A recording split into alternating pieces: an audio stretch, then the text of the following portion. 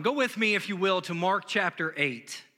Mark chapter 8, I want to look at verses 14 through 21 in the Gospel according to Luke. Now, there are four accounts of the life of Jesus, like from his birth to his death, burial, and resurrection. And those are called the Gospels: Matthew, Mark, Luke, and John. Today, we're going to be in the Gospel of Mark. And I believe that this message is good news for you, for me, for all of us today. Look at what it says. It says, the disciples had forgotten to bring bread except for one loaf they had with them in the boat. Be careful, Jesus warned them. Watch out for the yeast of the Pharisees and of that of Herod. And they discussed this with one another and said, it's because we have no bread. Aware of their discussion, Jesus asked them, why are you talking about having no bread? Like, how many of you know that when Jesus asks a question, it's never for his benefit, it's always for yours? He says, why are you talking about having no bread? Do you still not see or understand? Are your hearts hardened? Do you have eyes but fail to see and ears but fail to hear? And don't you remember when I broke the 5 loaves for the 5,000? How many basketfuls of pieces did you pick up? 12, they replied. And when I broke the 7 loaves for the 4,000, how many basketfuls of pieces did you pick up? They answered, 7. He said to them, do you still not understand? And I want to preach today using this title, Don't Forget to Remember. Don't forget to remember. You know, 2020 is nearly over. Like, we are in month 11 now. And I don't know if it's just me or if it's everybody, but this felt like this year's been a half a century long, like 50 years worth. And I don't think it's an exaggeration or hyperbole to say that in 10 months, this has been a year that has changed the world. Come on, every year has its challenges. Every year has its problems. Every year there's change. But not every year is there a shift in the atmosphere and in a paradigm shift of how people act and think and behave. Like this year, where there are more questions than there are answers. There's more complexity than there is clarity. And all of us have been learning the art of adaptability. Like, we've all had to be able to adapt. And if you're like me this year, like not too long ago, I was having a prayer time with God, a pretty intense prayer time, also known as complaining. And I said, like, hold on, like, God, this is crazy. Like, I didn't envision this year, and I felt God whisper something to me. And he said, wait, Josh, don't forget to remember that you asked for this. I said, no, I didn't. Like, I did not ask for any of this. And he said, oh, yes, you did. So don't forget to remember, like you said back in January, like, God, I want you to change my life this year.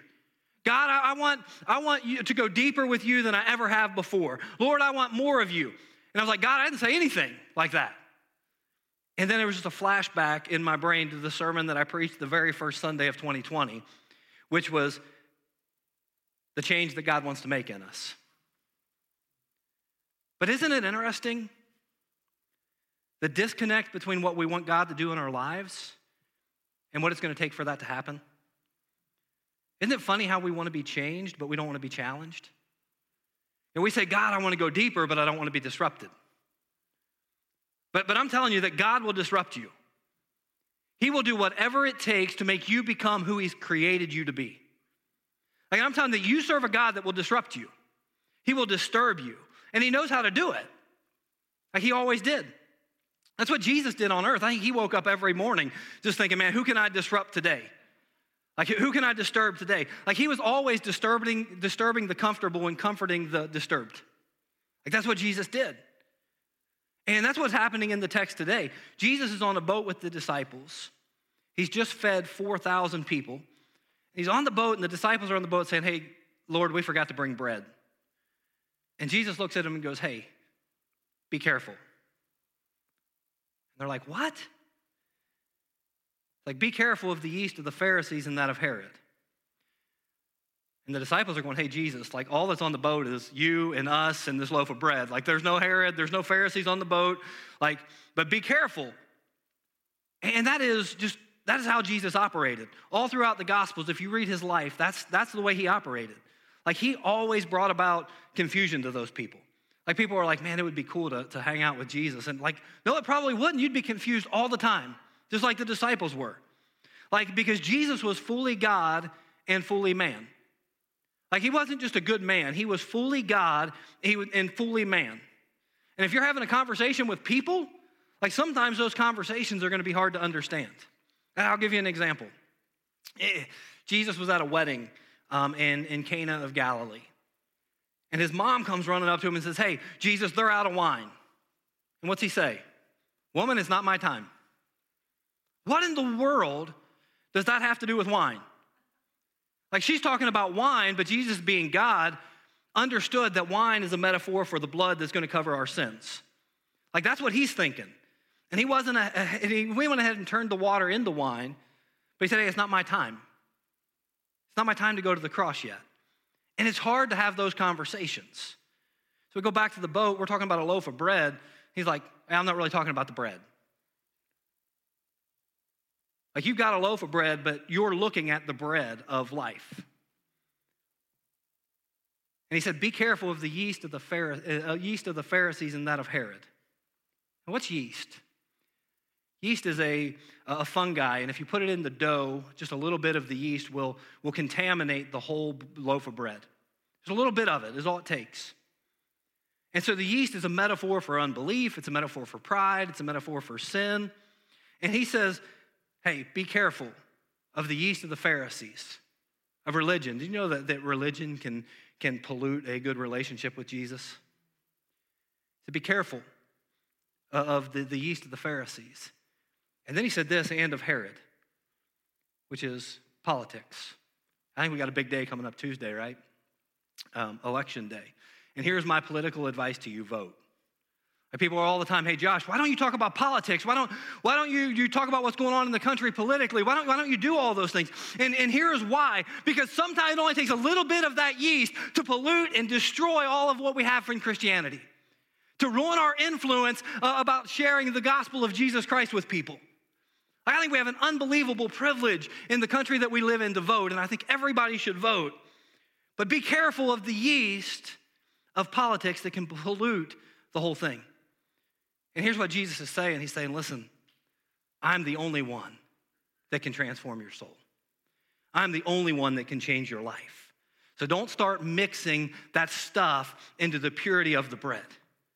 It's crazy to me how the Bible is for us today. And they still got confused. They're like, "Hey, wait a minute. We should have brought more bread." Like that's what he's talking about. He's talking, we need more bread. And Jesus is like, "No, I'm not talking about that bread.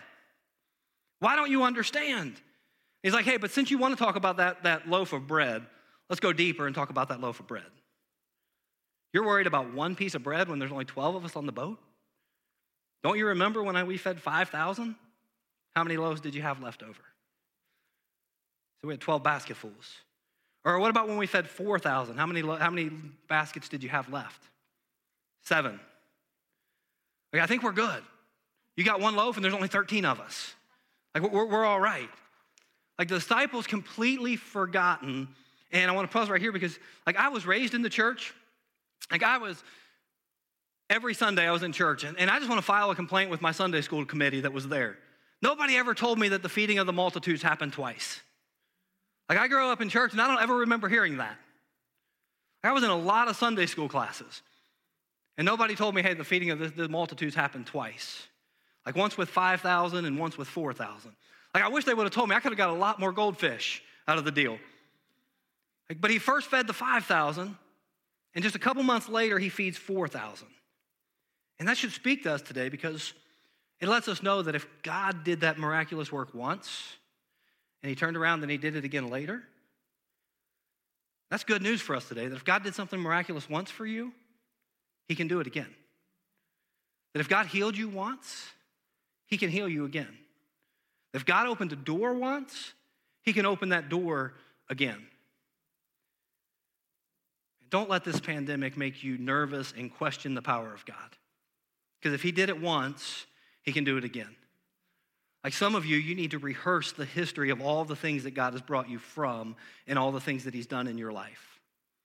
And it's that history, it's your history with God that should give you strength and faith for what you're facing right now. Because if he did it once, listen, he can do it again. The miracle of the multitudes. Man, I think It has to be looked at, not only because he did it twice, but because the feeding of the 5,000 is the only miracle besides the resurrection that's in every single gospel. It's in Matthew, Mark, Luke, and John. All of them talk about the feeding of the multitudes. And it's the only miracle, again, that's mentioned in all four of the gospels. And what it teaches me is this, that Jesus is not only concerned with my soul, he's also concerned with my need. And what a wonderful thing to know. That Jesus just isn't concerned with the condition of my soul, but he's also concerned about my circumstances. What you're facing, what you're going through, like you need to know that Jesus is concerned about it. Can I tell you something? That if it matters to you, it matters to God. And I'll even go a bit further than that. If it matters to you, it probably matters more to God because he's concerned with your soul, but also with your circumstances. He's concerned about the bills that you're trying to figure out how to pay. He's concerned about the anxiety and the depression. He's concerned about your soul, and he cares about your need. Look at Jesus, who has the power to captivate thousands of people. Thousands of people forget to eat. That's good preaching. Like after 33 minutes, I got people leaving because they're hungry. Like these people forgot to eat. And not only is it, listen, a message that God cares, listen, I think it's a mandate to the church that we care as well. That we have to care about the needs of the people that are in our congregation, that are in our community, that are in our city.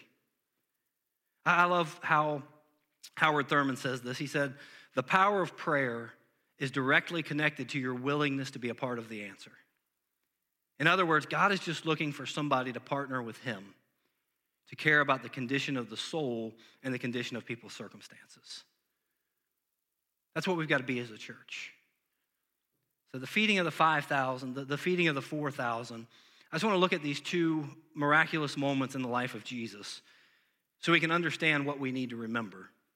And the first thing I noticed that happened in both of these miracles is that there was a lot of people, 5,000 and 4,000, but that's not counting women and children. So if you count all of those, it's 15 or 20,000 people. A lot of people and a problem.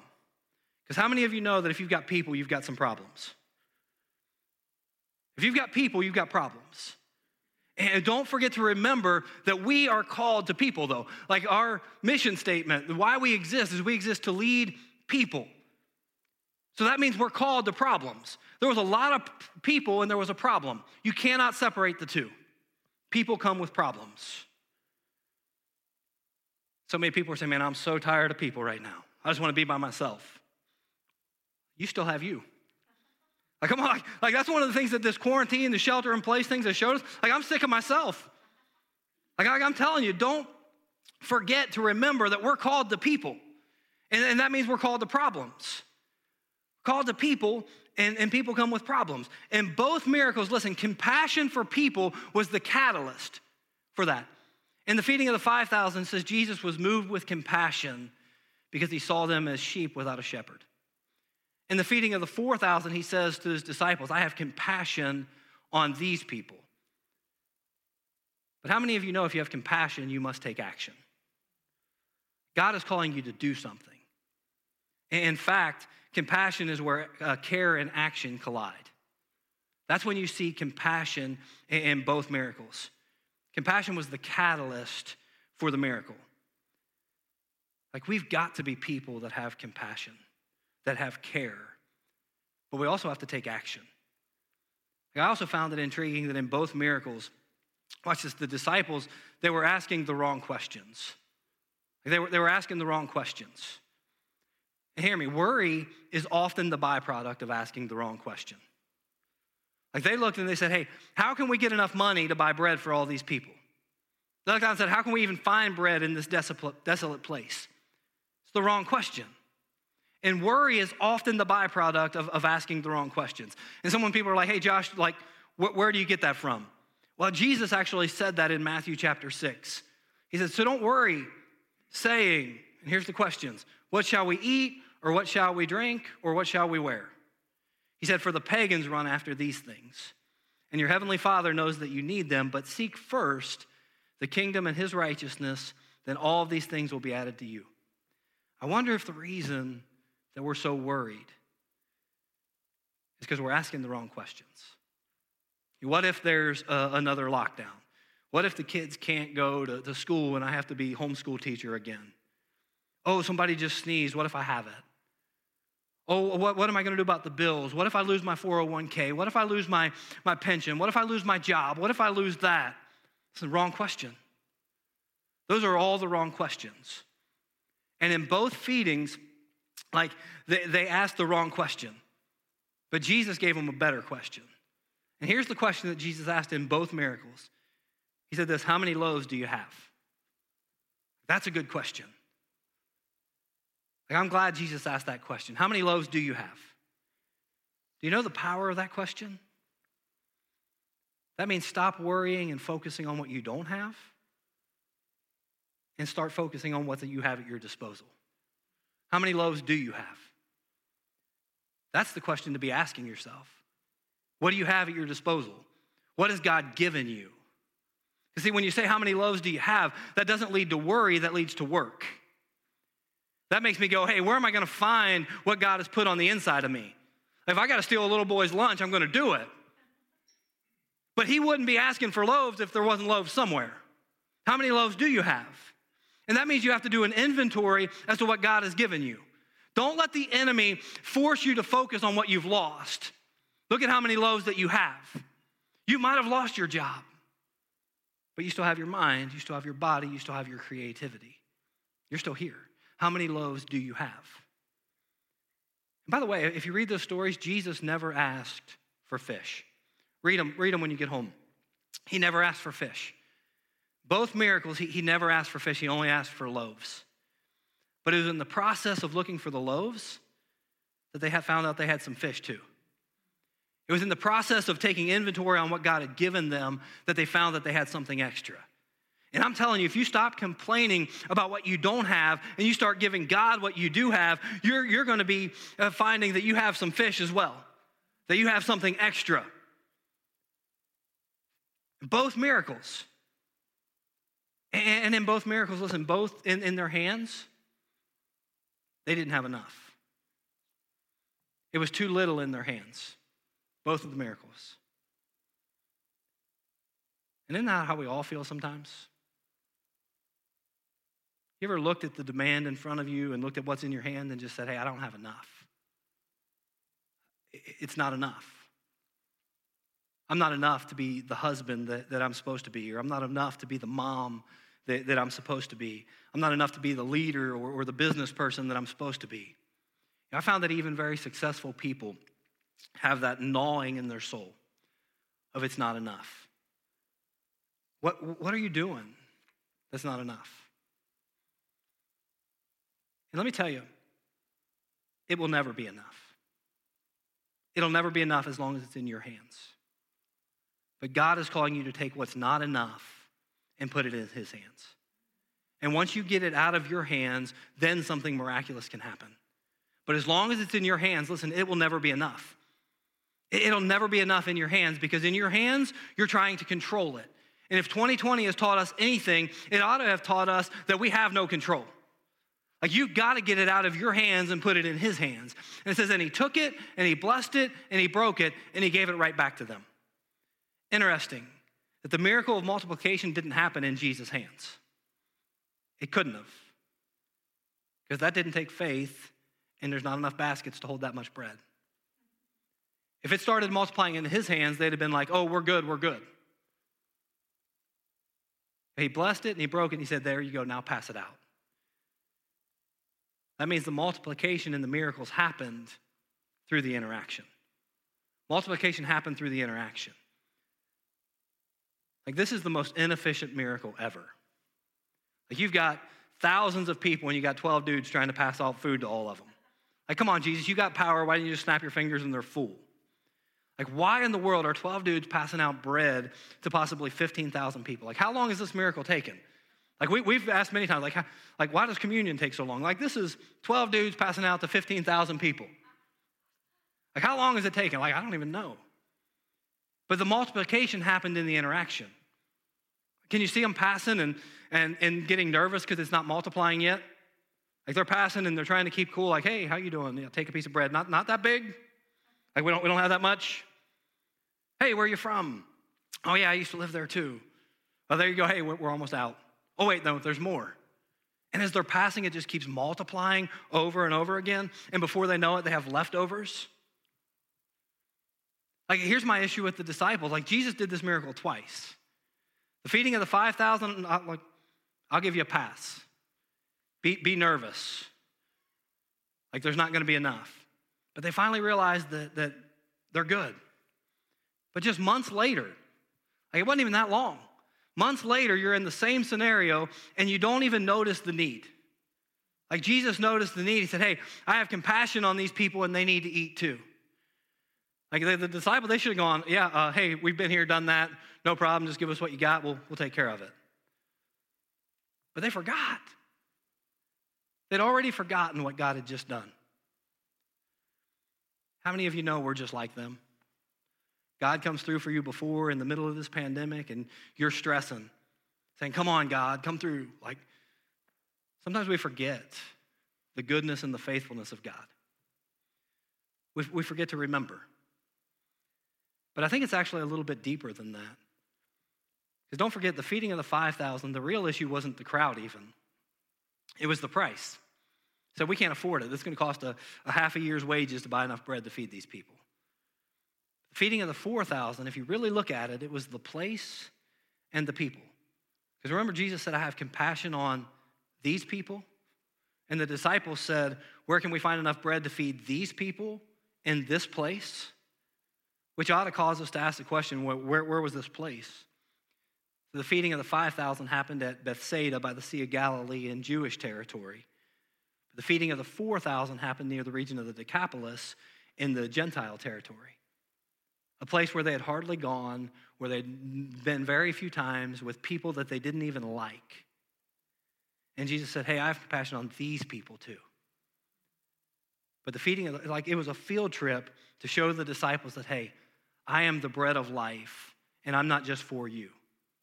I'm not just for the Jewish people. I'm for the entire world. And you're going to be my witnesses in Jerusalem, and I know you like that part, but also in Samaria and to the ends of the earth. I got to get you to see people that you don't normally see.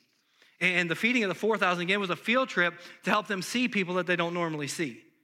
You know what you ought to be praying, what we ought to be praying during this season of craziness and chaos? Is, Lord, help me see people that I don't usually see because they need some bread too. Isn't it amazing that you can see people with an addiction in a certain way until somebody in your family battles with an addiction? Then it changes everything. Isn't it crazy how you can walk to a place and not even be concerned whether they have elevators or how many stairs there are until you have a child with a disability? It's funny how we can look at things in certain situations and not really have compassion or understand because we don't see the need. Thank God for the feeding of the 5,000 of the 4,000. He was trying to do with his disciples, same thing he's trying to do with us.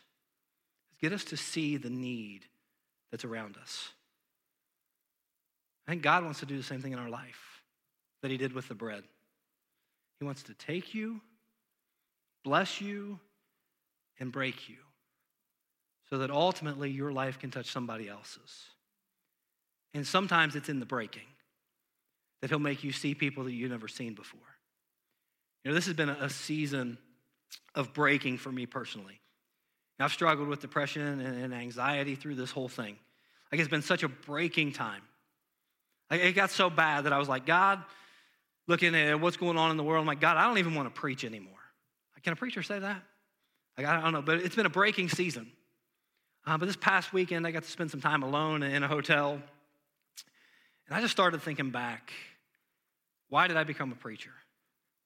And I thought about all the times when I was really young, and I would set up all my stuffed animals, and I would preach sermons to them. And I would tell them about Jesus. And I think about times when I was 5, 6, 7 years old that my grandma would say, hey, that's my little preacher man. And I got to thinking about all the lives that I've been able to touch, about all the influence that I've been able to have, and about all of the people who I still have an opportunity to influence and change their eternal destination. And that's why I can't quit. Because there are so many people that so desperately are hungry and starving for the bread of life. And listen, if we're not going to tell them, no one else is. And for you, like you may be tempted to quit and you've been praying for something over and over and over again, but listen, God's not done. Like it may not happen in your lifetime, but it may happen through your bloodline. You've been praying for people that you're desiring to come to Christ, desiring to see them have a new life and to be set free from the bonds of sin and addiction and struggle and all of those things, and you've been begging God for it. Listen, he's not done. He did it before, he can do it again. That's why you can't quit. And you can't give up because there are people and generations coming after you. That's why you can't give up in the breaking. For some of you, you are breaking right now, but you can't give up. Don't forget to remember the provision of your God. Don't forget to remember that God wants to take you, bless you, break you, but then multiply you so that you will share who he is, the bread of life to the entire world who is hungry for him. And I think about this in relationship with communion.